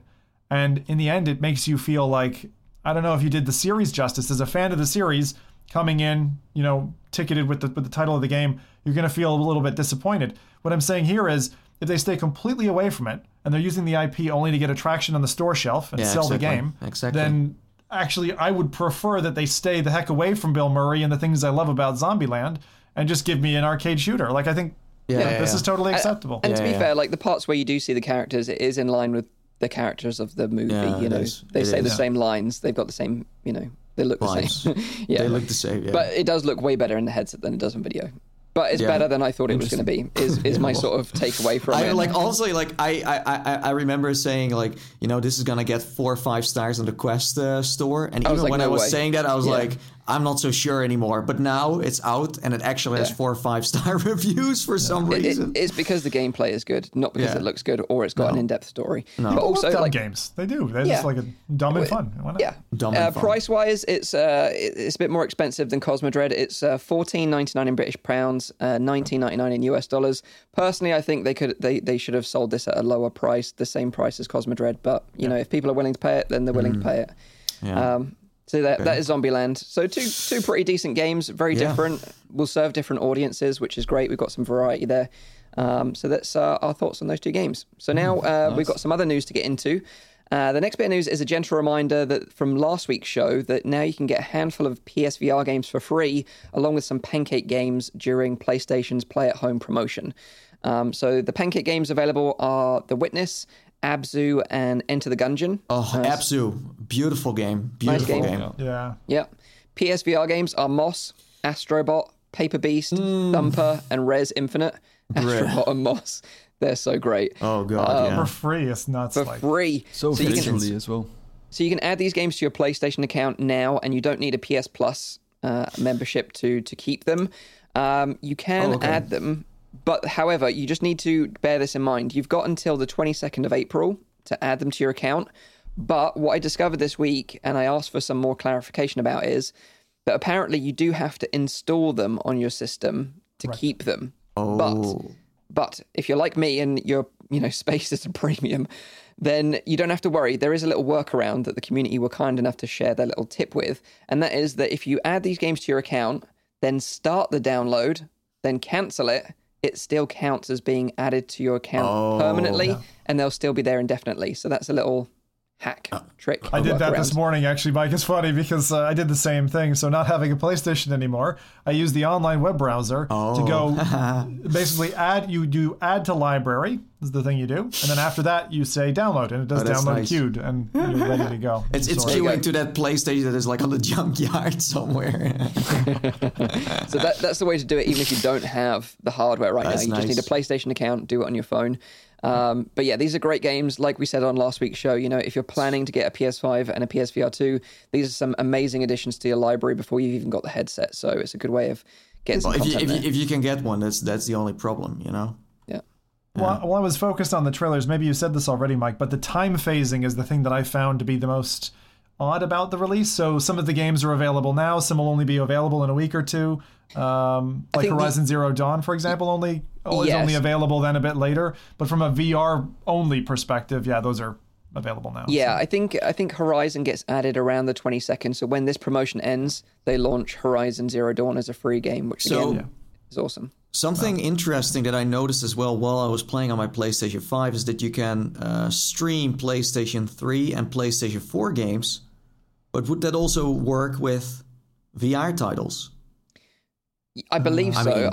I believe so. Like, I haven't tried it, but I believe the system is the same from the PS4 Pro, so you can stream directly to YouTube from the console. But of course, now with the PS5, you've got the HD camera, so you could add your own body cam to the gameplay. But I mean, like stream. I don't mean streaming to YouTube. I mean streaming a game, playing it. Like streaming the game that is still running on a server. Like a shadow PC. Oh, you can't do that with PS5 games. No, not yet. Not PlayStation now. You can. Like I played a few games, PlayStation 3 and PlayStation 4 titles, and I streamed them to my PlayStation 5. Yeah. But what I'm saying is like, no. Like right now, VR games are not, but that might be something interesting to... You're talking about PS Now for VR. Well, yes. Right. Yes. Yeah, it's not a thing yet, No. But yeah, so that's the way you can get some free games added to your PlayStation account before you've even got a PS5, or if you've got a PSVR and you haven't played Astrobot for some crazy reason, just after the show, go and download it and play it. Maybe I don't get this. Like, how does this work business-wise for Sony? Like, I get the PlayStation Plus part because every month you're baited, fish-hooked into, the 2 or 3 games that they're giving away for the month, which keeps you stay with your subscription. This, however, seems to have no hook. What's the catch in this? What is the business side? Where are they making money on this deal? The promotion behind this is to play at home and play safe. So it's all about like people being at home with being in lockdown with COVID, playing games. I'm like Nathan. I'm like, that's the marketing spin on it, right? Of course, it's a good spin. How does this drive sales? Like Steam isn't doing this. EA did something like this where they were just giving games away because it brings you to the store. I believe that if you are playing one of those free games and you're enjoying them, that you're willing to spend more money. Yeah. Usually. And also like there's the Humble Bundle thing, right? Which is like, okay, we've got game number 2 coming out, so let's launch a Humble Bundle where you can get our game for $1, and then it incentivizes you to convert and buy the second game that's just coming out in a month. They do that a lot. So I didn't know if maybe it was that, but I didn't see any obvious corollary with the But also, like, the news around PSVR 2 is kind of heating up a little bit, so giving away PSVR games... Did they do this last year? I don't remember this. That's why I'm curious. I do remember them giving away free games, but no Astrobot as far as I know. No, not Astrobot. A VR push either. So this is amazing, though. I'm so happy. I know we've said this on the PSVR 2 related episode, but like they're really pushing, and I'm so glad they're really pushing the VR side. Watto UK says PS5 is still not ready yet. Activate the NVMe slot. Yeah. So if you're not familiar with this, they actually have a second slot in the PS5 that you can add another SSD drive to it, like a normal M.2 NVMe drive, but they haven't activated it yet. So you can install one, but you can't use it yet. So they're just software locking it at the minute, is what you're saying? Software locking it at the moment, yeah. Overall, if you own a PlayStation 5 now, it all feels a little bit experimental and early adopter. I mean, I wanted to change the theme of my profile. That's not even a thing yet. As you said, like games are not even supported. So it's kind of nice to have, but it's just sitting there waiting for the actual fun stuff. Yeah, launch. that update is apparently coming this summer at some point, the extra drive update. But I need it because I'm running out of space already. Oh, wow. Warzone is like 120 gig alone, so, you know, Not goddamn surprised. game. What is it? Just a terabyte that you get with it? 800 Yeah, something like right? Yeah, once the system's taken up the space, you've got very little. That's tiny. That's tiny for that quality system. Especially when games are like 40 gig minimum on average, you know. Anyway, I'm glad I'm waiting. that is PlayStation news. Final bit of news this week will be great news if you're a VR live streamer. So Zim might like this one. Or if you want to multitask in VR at the same time, maybe watch Netflix or something. Because Steam VR just had a dashboard update this week. And the new dashboard update makes the dashboard menu look a little bit nicer, a little bit cleaner. But the one cool feature that really stood out for me is that now you can pin your desktop or an application window to your controller. So this is useful as you could pin the like pop-out live chat window to your controller. So when you're live streaming VR, you can quickly see what the chat's up to and respond to your audience, which is really nice.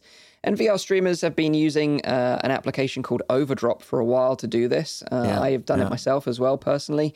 But it is a little bit tricky to set up. It's not particularly user-friendly. You kind of have to understand the application's quirks a little bit. But this is super, super simple. You just press on a couple of buttons in the menu, and then you've got your chat strapped to your hand, and it works really well. Wait. So does that mean that if I, for example, fly my ship in Elite Dangerous, I can watch this show? Yes. Or when I'm in Microsoft Flight Simulator with 2 FPS, I can still watch the show, but I have to just bring 1 FPS down to still. It's 2021. No one knows what Elite Dangerous is anymore. Although you can't pin a window yet. It's just locked to your controller, as far as I understand. Oh, okay. Whereas Oculus Dash, you can pin windows, but I don't think you can do that in this Dash yet. It's just tied to your controller movement. So you rotate the controller, and then you see the chat. You can basically have an F Reality wrist. You can just watch the podcast while you're in your games. Job done. Sorted. The cool thing about this is, especially if you're a live streamer, because resources are valuable and you want to get the most frame rates for your live stream, is that it's not as intensive to use this built-in application through Steam rather than running a separate application like Overdrop, and it's free, of course. So that's also very useful. Nice. I'm planning to test this out. I'm sort of toying with the idea of doing a Cosmodread live stream maybe Thursday, so I'll probably test it out then and let you know what I think. But I think it's really neat. I tested it out a little bit and did a little video for the stream, so you can watch it now. So we're going to see a 2-hour live stream of you just looking at your wrists all the time? Pretty much, yeah. Okay. So look forward to that one. Put it in your calendars. Yeah. Well, I don't know what calendar you have, but... So that's the news. We got through the news. We made it alive, and the stream is still alive, so that's good so far. That's good, yeah. That's where you turn it over to me. Don't you dare.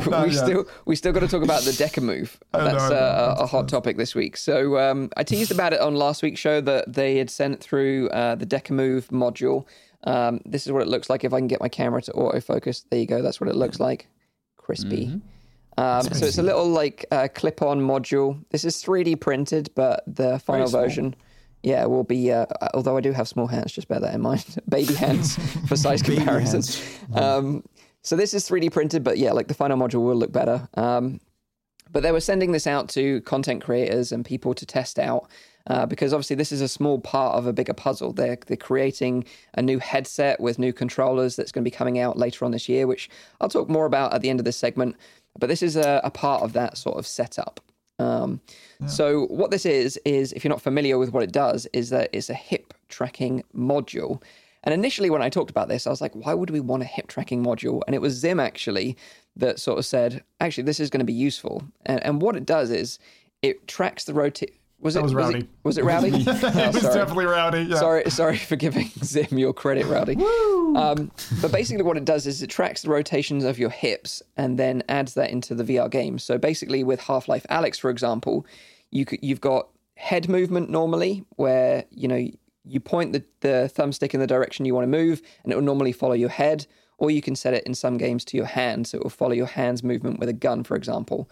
The reason why I find it so useful is for hip thrusting for certain types of VR games. It doesn't add any hip thrusting to any types of games, so don't listen to Rowdy. I'm joking. But what it does... Poor Alex, my God. What it does is that you can push the thumbstick in the direction you want to go, and it would go in the direction your hips are facing, which means your hands and head can move in completely different directions independently, and it won't track change the direction you're going. So you can strafe essentially in VR. And this is particularly useful in games like Half-Life Alyx or Population 1, where you want to sort of run in one direction, look in one direction, and shoot behind you, for example, blind firing. You could do that now and it would totally work. So setup process was super simple. Basically, it comes with this little dongle, so I can show you this if my camera will focus.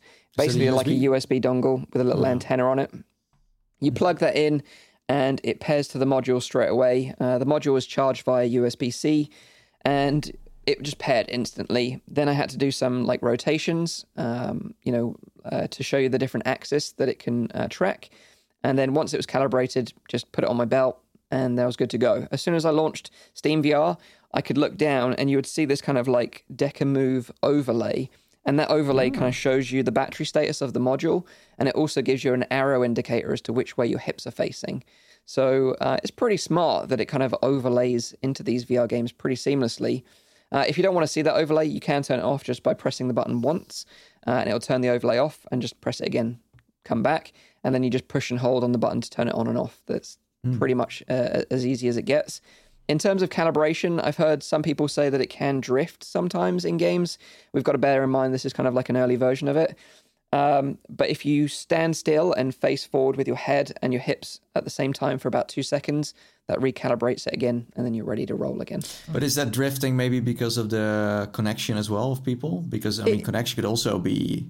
Yeah, it could be like, especially if you've stuck this in the back of your PC. Yeah, especially if you have it full of USBs already and it's going to kind of... Yeah. The chat wants to know, Mike, if it works with Siri. It's not compatible with Siri, no. But the compatibility is the thing that actually made me really interested, because Deca reached out and they're like, "Hey, we want to ship you one." I was like, not interested. And then I started to see the videos popping up, and I'm like, what games does this support? There's actually a pretty good list of support, and the fact that it's got that like integration that you were demonstrating with the Ring and the battery status and all of that. It's pretty nifty, Very nifty. Demonstrated Alyx, and we were showing some of Mike's gameplay there. But like Skyrim supported, that got me hot straight off the bat, and it's like that's pretty cool. Oh, wait, so how did you approach them after denying their technology? Let me look at my... Please, I'm sorry. It's like, oh, please.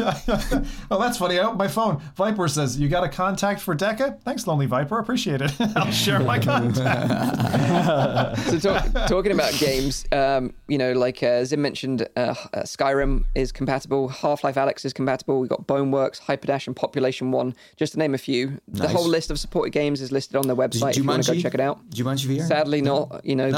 The Rock will be very upset that it's not. Wow, that's disappointing. Yeah. But yeah, like I would just say it works, and it works very well from what I've tested it out so far. And I was surprised, because initially I was like, why would I want something like this? But now I kind of understand it. Exactly. Yeah. And I think they're doing a lot right, actually. Deca Gear. I'm actually interested in seeing what they can deliver. Well, that's what I'm saying. Like this stuff is very promising. Where first. We started off a little bit skeptical with, of course, their headset. We were mainly talking about their headset, not about the Deca Move. But this is seeming to do really well, and it works. Yeah. So I'm curious what else there is going to be. Of course, making a headset is a total different ball game. But the still, thing so what far, I said so back good. then as well is like this is old technology that already exists. It's just a matter of putting them together and making them work together. And I think that is the challenge. But it's not like they're really inventing some kind of new kind of technology. It's technology that is already existing. It's just the way that they implement it is, I think, very well done. And that's the whole, their whole pitch. If you read their website about the Deca Move and the Deca Gear, for example, they talk to that exactly. They talk about the features that they want to see in a headset. And they're like, we're going to put all this stuff together. And they talk also about having a relatively small team. And from an engineering perspective, what Ratty was just saying, they're really just the glue. They're just kind of gluing that stuff together. Kind of like what Palmer did back in the day when he saw that, mobile displays were reaching the point where, hey, I could put this in someone's face and we could get a nice stereo image going, taped it together, showed it to Carmack, and boom, 7 years later, we got things like hip thrusting in Half-Life Alyx. So you can't hip thrust. Not to say that is easy. No, I'm going to stop. Not to say that is easy, though. Huh? It's still hip thrusting. You mean? No, hip thrusting. I think Mike was showing us last podcast how to do that. Yeah, that was the last week's show, and look what happened. Maybe that's why your watch got confused, Mike. So just to quickly state, like this is only compatible with Steam VR right now, although Deca are working towards having this compatible with Quest in the future and native support with Quest. So that's pretty interesting. This module in itself is $69 US, and you're going to be able to buy that soon separately from the complete package. Talking about the headset, and like you guys rightly said, at the beginning we were very skeptical about the company because a company coming out of nowhere and making hardware in the VR space is very difficult, as we know. Even established companies like HTC have made massive mistakes making hardware in the VR space. So it's not an easy job that they've got ahead of them, but I am less skeptical now having seen them implement this. The UI and everything, the menu system, the software was very user-friendly. So I'm more optimistic now about. Well, maybe this is also a part of the whole marketing strategy and the push towards the headset. I don't know what their plan is with the headset, how they are going to launch it. I just hope they are not going to go for the kickstarting route. Oh no, they've already done it. So okay. So with the headset, just to give you a bit of information about the Deca Gear, because it is an interesting headset as well. They opened up pre-orders a long time ago, and actually they closed those pre-order window today. In fact. So you can no longer pre-order the Deca Gear headset. I think they were so overwhelmed with the response from the community that they kind of like overstretched themselves a little bit. So they closed pre-orders for now. They're aiming to ship at Q3 later this year. The headset, just to give you some like standout features, it's a 2160 by 2160 resolution per eye display running at 90 hertz. So same as the HP Reverb G2, which is a very nice display. Uses 4 external cameras for inside-out tracking, so similar to Quest. And it's got kind of like a hybrid controller that looks kind of between Oculus Touch and Valve Index controllers. So the money is already in, basically. Well, no, because they were just $10 pre-order secures. Yeah, okay. They weren't actually full down payments. I was one of those people that did that as well.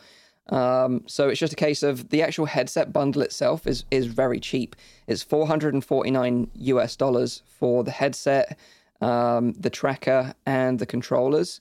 And it's got all this tech in it. Oh, and it's also got face and eye tracking built into it as well. For $450. It's a very nice price. And it makes you look like Darth Vader, so that's a perk. Very, very cheap. A question from chat, though, Mike, on the Deca Move. Sure. I presume there isn't any force feedback with the device on your hip. It does have a haptic feedback motor in it, which you feel when you turn the device on and off, but they don't activate it for any feedback in game. Okay. Yeah. Thanks. Appreciate that. And also, I appreciate the design of it because it kind of looks like a Tamagotchi. And I missed that from back in the day. Oh, God. I remember killing someone's Tamagotchi when I was on a boat once. What? And then I was stuck on that boat with that person for a week, and it was what happened? Experience. What did you do? we need this to be a part of the podcast. They were like, "Can you feed my Tamagotchi?" And then I like went onto it, and for some reason the battery was loose or something. It just reset the whole thing, and then she was like, forever just blame me for killing her virtual pet. Bloody Tamagotchi. It wasn't a gerbil, I hope. No. Okay. Wow. So yeah, talking about Deca Gear just very quickly, they also are making a wireless adapter for the headset. So to make the thing completely wireless, called the Deca Air. That's only $50. So if you want to buy it with the Deca Air, it's like $500 for the whole package. I'm still very skeptical about whether they can deliver it at this low price, and that's why I wonder if they close the pre-order window. Once they got the pre-orders delivered and they've delivered them for that price, then the price might get hiked up. Well, it's nice to see at least someone creating a full circle of like accessories and headsets and everything. I mean, that's something we don't really see. Yeah, it's very cool stuff. Very cool stuff, and it works like seamless. I was up and running within like 5 minutes, which is rare. I'm really curious. Like, aside from Alex, like for those of you who are excited about this, Chad as well. Like, what would be your first go-to with this? I mean, obviously they're showing off. Pop one? I think you've actually got an advantage to a certain degree because you can run and blind fire behind you if you're running away from a combat situation. You can't do that natively with the game. Good point. Because if you had it on like gun tracking, you'd be running in the direction of the enemy. And if you had it on head tracking, then it would just be following your head. You could do it. But this is like you could be looking multiple ways with your head whilst running away and blind firing at the same time. So let's say you play Onward or Pavlov competitively, then this is going to be a game changer. Potentially.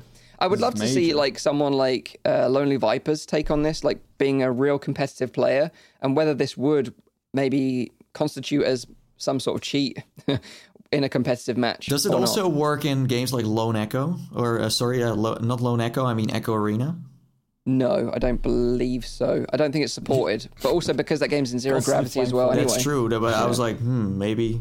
Yeah. No, but I understand because your hips could still direct you forward, Maybe. for example. Like Shakira once said, your hips don't lie. Your hips don't lie. Especially Mike's. Especially mine. Right. Yeah, wow. My God. So there you go. That is the Deca move. It works if you're interested at $69, or you can hold out for the full bundle, which will be releasing Q3 this year. But it's likely, well, my guess is it's likely going to be more than the pre-order price that they advertised anyway. Okay. There you go. So now it's time for Zim's releases. We've got some juicy ones this week. I'm excited about these ones. There's all kinds of things happening this week. It's about 7 things we got to talk about. So some of them we've touched on already, so I will make sure to fly right through those. First off, the game we were talking about a moment ago, for those of you who weren't here at the beginning of the podcast, is Zombieland. So again, as we were saying, it's a zombie killing race, and it's a light gun game, essentially, right? So we said House of the Dead, Time Crisis in VR, and that's Zombieland for you. It's very much a headshot-driven, short sprint game, and for $20 or £16, that's now available on Quest. Landed on the 25th of March from XR Games. So that's Zombieland Headshot Fever on Quest. Nice. Next up, if you like your shooting and you like it a little bit rougher, then Doom 3 VR Edition on PlayStation is coming. So 29th of March, that's just 2 days away now, on PSVR. This is something that we saw originally, the Dr. Beef mod that came for PC players, and they've been playing it for more than a year now. Now we've got this coming from developer Archiact on PlayStation VR. So a VR edition of Doom 3 is coming, and it's interesting because this actually includes the DLC that dropped for the original game as well. So there's 2 expansions, which are called The Lost Missions? The Lost Mission and Resurrection of Evil. My printer is slowly dying, and my paper is having trouble here. Aim controllers supported. That's probably the most exciting thing about the whole thing. Yep. And they have retuned some bits of the game. So, for example, textures have been upscaled, sounds have been redone. I think we can thank Mick Gordon for raising the bar on that one with the Doom OST when they rebooted that game. And some things like what we were talking about HUD before has been moved to the weapon instead of been floating in your face and stuff like that. So I was watching actually GT play this a little bit earlier, Gamertag, and game seems to run pretty smooth. One of the things as well that he commented on, which I was specifically looking for, is the pace of the game slowed down, because Doom VFR was slowed down and it didn't feel like Doom. It felt a little bit like, I don't know, Doom turned into Mario all of a sudden, a bit sluggish, you know.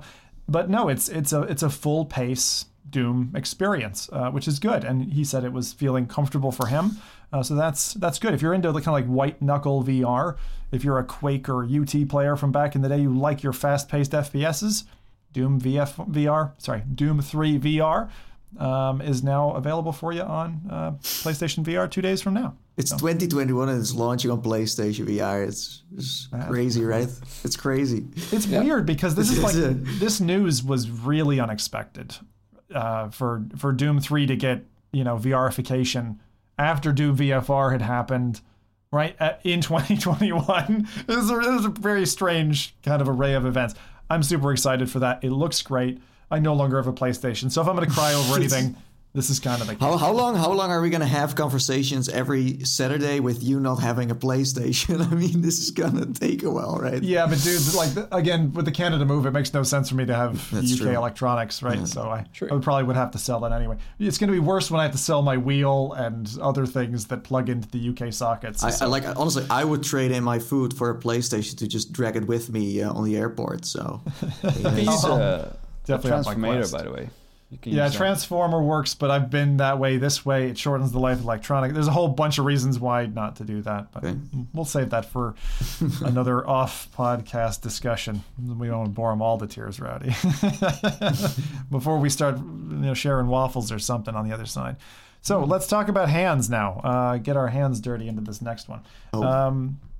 Hand Physics Lab, which is a game that, if you've seen it, is quite naughty. There's a whole bunch of different things you can do in this. This started off as a side quest game, really was high up in the store, really well rated game. But essentially, it was one of the first games to, really make use of hand tracking on the Quest platform. And it gives you this really weird feeling because you can detach your hands, you can cut bits off of them. Like, there's a whole bunch of different things you can do. You can do finger painting and painting eggs and playing with little skeletons. And the whole thing is just bizarre, to be honest. But it's really fun. And it's done in this monochrome environment with like color popping and these fun little creatures that you can just have a play with. This is now landing formally on the store, and I love that we're seeing not only virtual desktop, but now this game. So side quest games are actually coming to the formal store. Hand Physics Lab's there. If you want to play with a kitten and get your hands on it, play with some puzzles and stuff, Hand Physics Lab is coming shortly. Very excited for this one, actually. I mean, at some point, these games become so big that there is no denial that you can't have them on the store anymore. And I think we're getting to that now, where there's so many players that there is no excuse. You just have to do it. You have to just pull the trigger. Yeah, and it's not just that. The point of inflection, I think. So think about this. Like, if you're sitting in a boardroom and you're saying, my Oculus Quest can do A, B, and C. But there's developers out there who made it, for example, play wirelessly, who also made proper use of the hand tracking feature that we've got. That's what we're seeing now. We're seeing like the augmentation of third-party content showing off and being a selling point for the Quest. At what cost to Oculus, right? They just have to say, let it through.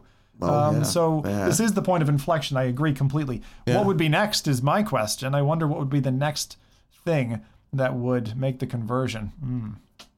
I have to think about that one for a minute. One thing I wanted to mention as well, if you're into hand tracking, there was an update of dev friend of mine behind Cubism. Cubism is a game that looks like kind of three-dimensional Tetris, if you want to call it. It's a really tough puzzler.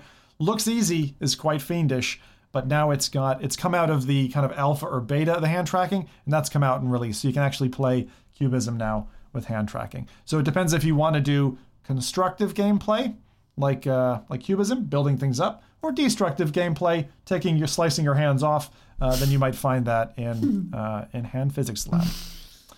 Okay, next one. This one, coming out of the left field, we've got a game called Starcaller. This is PC VR, and Quest App Lab will be coming shortly.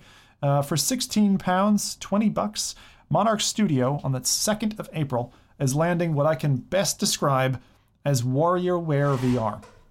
This is a ritual-driven game where you are trying to, as fast as you can, puzzle solve in virtual reality. It's quite a good-looking game, actually. So you take those kind of elements that you would normally find in room escape games or puzzle games, things like The Room, for example. We're fans of that. Except for you're doing this as quickly as you can, and there's kind of a leaderboard with it as well. So there's 30 different puzzles that you have in this, and they are flung at you, and you have to solve, I think, 12 of them to complete the ritual. Once you've done this in a certain time period, you go on the leaderboard, and you're there globally set. It looks like very slick. The design of the game looks lovely. And this is from Dennis Kubert. So I believe it's single dev, which is really surprising because the game looks like it's well more polished than that. Yeah, and it looks room scale too, right? I mean, this is like a little room that you can stand in and just go from one place to the other. Yeah, exactly. So I played it this week, actually. And like you say, the puzzles, they actually come at you by all four sides. So you can work on one puzzle, then quickly move to your left and then work on the next puzzle, and then they will rotate as you've completed them. Do you know what I mean? The new puzzles will merge in. The really cool thing about this is that if you've ever heard of the show The Crystal Maze, you'll love this, because what it does is once you've completed the puzzles in a certain amount of time, it buys you time at the end in like a little arena part where you've got crystal shards raining down. And when there's a blue portal, you've got to throw the shards through the blue portal, like in the Crystal Maze. Oh, when you grab the gold leaf. Yeah, exactly. Yeah, amazing. But the portals change color, so sometimes it'll be blue in front of you, then it'll appear blue behind you. So you've got that kind of scramble to get all the crystals in, and that's how you rank on the leaderboard. It's through the amount of crystals that you throw through the portal. Wow. Yeah, it's really, really smart. So, what did this dev make before this game? I have no idea. Nothing? I didn't look. I don't recognize the name. It's because not it looks very good. You know, looks very good. Very polished. Where did this dev go? You know, where we needed this dev. Yeah. The thing I want to ask you, Mike, is the snaked ropes puzzle, as satisfying as it looks, because it looks bloody awesome. Yeah. All the puzzles are really well laid out, and they just ramp up in difficulty. So yeah, it's pretty frantic. It's good. So this is not like Myst. No, it's way more casual than Myst. So you don't need to read a book first to get Bring a the pocket idea. calculator. No, thank God. Or learn a language. The one thing I will say is the replayability is probably not so great because, you probably play through this a few times and then But you can get faster, right? I mean, if you know the puzzles, you can like speed run your way out of it. The variety in the puzzles isn't particularly amazing. Do you know what I mean? They do ramp up in difficulty, but it's all about getting the speed and ranking on the leaderboards. Again, a bit like Zombieland, if you're not leaderboard competitive driven, then you might not like this in terms of the replayability that it has. That's what I'm very good. All right, now we're into the lickety split fast bit of the mentions into this week. So I wanted to cover off a game that I played on Oculus Go, Daedalus, which is actually dropped now on App Lab. That's from Vertical Robot, the same people behind Red Matter. Beautiful game, really. It's quite simple, but it really there's only a few titles on Go that really stretch that platform, and to have this now available to Quest owners, love it. People who have played the original game have said that, again, the visuals, the way they've remapped the controllers, etc., really sing for it. It's something that you would sit down with. It's a real easy game to kind of sit in a chair and just play away and enjoy yourself. It's visually stunning, really, really nice. It's kind of like one of those super chill games. You get into like that kind of meditative state when you play it. I certainly found that anyway, playing it on Go. I agree. Yeah, old but still lit, right? I mean, old but still lit. Yeah, and To the Top as well is another game that's dropped. So To the Top is the opposite, kind of, because this is as frantic as you get. It's a game where you're jumping, leaping between platforms. There's obstacles, and literally it's a run and jump, and it's kind of like the climb on I don't know, Speed maybe. And I would recommend both, checking out both of those games because now they're available. The fact that To the Top is now on App Lab is a historical moment because it triggered the whole thing. It actually created App Lab like 2 years ago. 2 years ago, this whole business started. Now it's on there. Yeah. And I still think like the moment it actually gets to the official store, it's worth the party because, like as you said, 2 years of hard labor from all these devs to try to get this system done. Yeah. And now it's finally there. And it's not like, how long do we have this system now? Since Christmas or something? Half, maybe? 2 months? I don't know. It's not that long, So I think this is a great moment, especially To the Top is now on there. They need to have a party, right? Then a To the Top party once they make it to the top, make it to the store. They should. And they've also got the sequel in the works as well, haven't they? Yeah. They do? We talked about a while ago, yeah. So that's a couple that are coming. Floor Plan 2 as well, I just mentioned, is also coming, which is another solid game re-releasing again on Quest. That's landing on April 1st. We've got quite a few devs leveraging April 1st as a release date. The last thing that I wanted to mention, just a bit of news, the people behind Standout, which is a battle royale game, and War Dust, which was a 64, 32v32 player multiplayer What happened to that game? I mean, I think it's still running. It's still available on Steam. You can buy it. I don't know if it's, it had a lot of bots and things. But now they've made a Grand Theft Auto 5 multiplayer clone called Gang V. Obviously, again, starts with the G, ends with the V. It's almost GTA 5, right? But this is a bit nuts, okay? This game looks absolutely ridiculous. First off, the map kind of looks like a rip of the GTA 5 world. Yeah. It almost looks like an exact replica. I don't know if they did that. If they did, beware, because it does. Like, I'm risk, watching right? this. I'm like, this is like GTA. Yeah, definitely. It really looks dodgy, right? But what they're trying to do, this is really an interesting pivot, and this is why I wanted to mention it. So this is shortly going to be available for Steam Early Access. It seems like that's going to be within the next month or two. And I wanted to mention this because what they've done is they've made it so that it's a VR game. You can play in VR, but you can also play it flat. So you can play it as just a standard game. So that'll help them with their player numbers. Maybe, right? Maybe. But I think people would probably just be playing, GTA 5 multiplayer or something else. But if this really gets that population and you can drive a car, fly a helicopter, right? This kind of thing. They actually did succeed pretty well with the previous two games. Standout was a great Battle Royale title. War Dust had success. A lot of FPS people liked it. I just wonder, is this pivot now to kind of go from being solo VR game to VR plus flat going to succeed for them? I'm curious. But isn't this kind of like Battle Royale in disguise? Yeah, and it's just the same game, but with different assets in it? Not quite. Sorry, I've not done a great job of explaining the gameplay. So the video that's playing shows very much a Battle Royale style Well, yeah, that's game. what I'm saying, yeah. The world itself, however, it allows you to, for example, take over businesses, earn money. With that money, buy upgrades, weapons, and stuff like that. So it's a lot more GTA 5 multiplayer-esque than your standard Battle Royale. And so there's a bit of, territorial domination here as well. So that's the part that really excites me with this title. Now, it's called Gang V, as I said.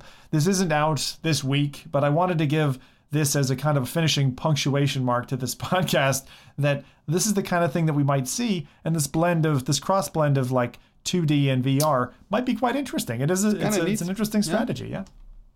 Yeah. Nice. I don't know. Are any of you guys GTA 5 multiplayer players? Yeah, you guys? I have. Definitely. I have played it. Yeah. A lot. It's a bit manic, isn't it? It's a bit crazy. It's very addicting. And it's like Nathan's got a platinum living... shark card.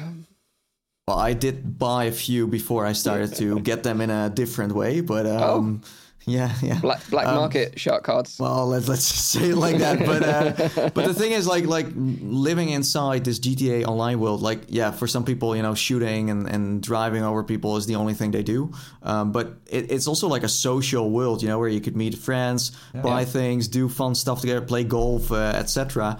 So yeah. For now, this is a great thing in between, I guess. But I still have hopes that GTA 6 is gonna have some sort of VR support. Oh, please. Please. I think it's a must. I mean, Rockstar are smart. They know VR. They experimented with LA Noire. We saw that it worked. Even for a part, it was quite impressive. So just make it happen. It was. And just Just a quick recap on this week's releases. Zombieland Headshot Fever, that's on Quest. Doom 3 VR for our PSVR scene.